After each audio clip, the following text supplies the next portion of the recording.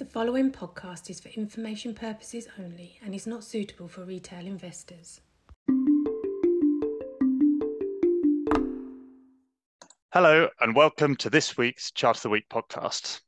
Today is Thursday the 15th of December, and for the final Chart of the Week podcast of the year, I am once again joined by Lorenzo La Posta. Lorenzo, this week I was looking at the returns of US Treasuries over the year. What can you tell me about those? Hello, Ben.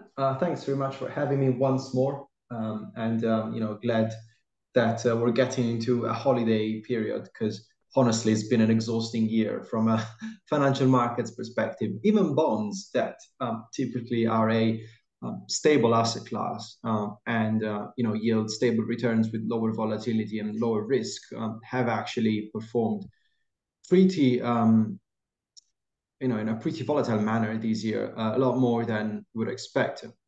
Just to give you some numbers, bonds over the last 45 years have returned on average some 7% per annum, which is a pretty high number, especially compared to what we've been used to over the past 2 years in the era of low interest rates and cheap money.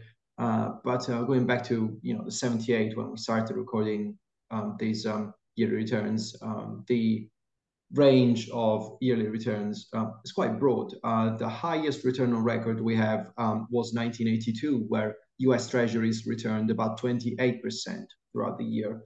The lowest yearly return up to, 2021 had only been 2009 with a fall of about 4% over the year. So, -4 to +28 is quite a wide range, but it doesn't even compare to the worst year on records. Actually, that was 1931, so about 90 years ago or so, where bonds fell by 15% over the year.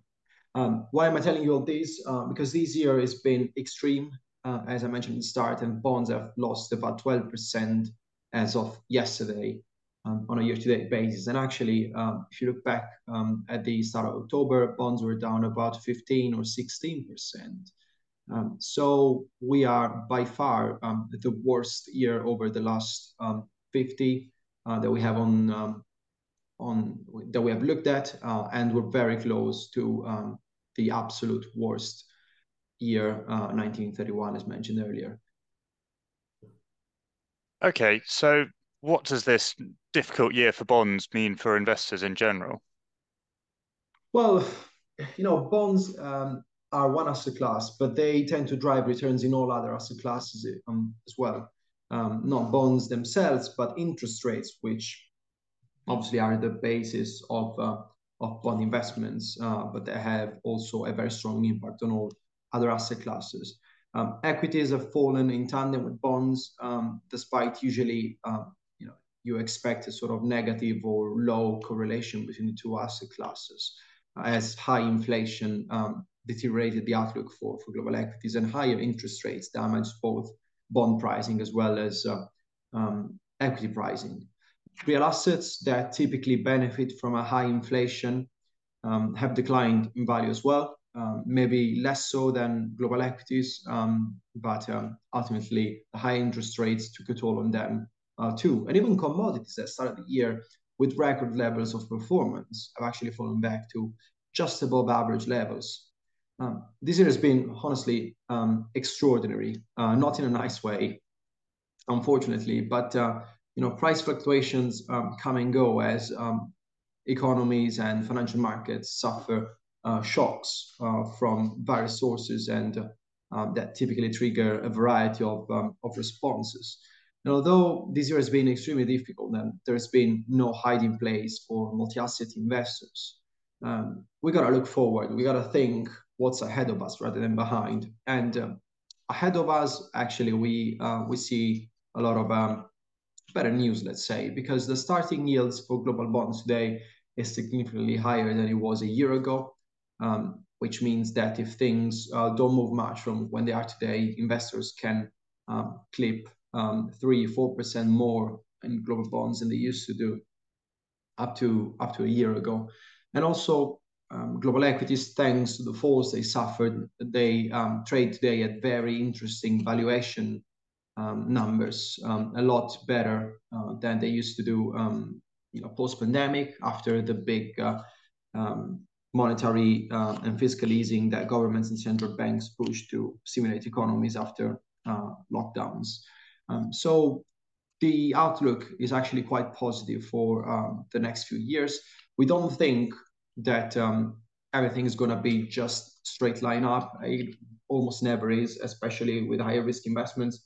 And we still think that there is some volatility to come ahead of us. But with a midterm perspective, you don't have to wait 20 years.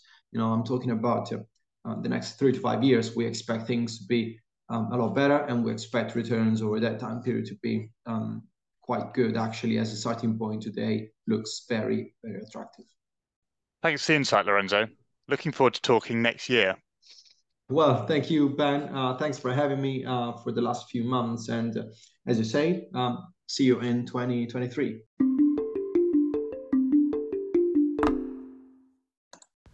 For professional advisors only. The views expressed are those of Momentum Global Investment Management at the time of recording and are subject to change without notice. Momentum Global Investment Management has used all reasonable efforts to ensure the accuracy of the information contained in this communication, but we cannot guarantee the reliability, completeness or accuracy of the content. This podcast is for information purposes only and does not constitute investment advice or an offer or solicitation to buy or sell. Momentum Global Investment Management, company registration number 3733094, has its registered office at the Rex Building, 62 Queen Street, London, EC4R1EB. Momentum Global Investment Management Limited is authorised and regulated by the Financial Conduct Authority in the United Kingdom, registration number 232357, and is exempt from the requirements of Section 7.1 of the Financial Advisory and Intermediary Services Act 37 of 2002 in South Africa, in terms of the FSCA FAIS Notice 141 of 2021, published on the 15th of December 2021. For complaints relating to Momentum Global Investment Management's financial services, please contact distribution services at momentum.co.uk. Your capital is at risk.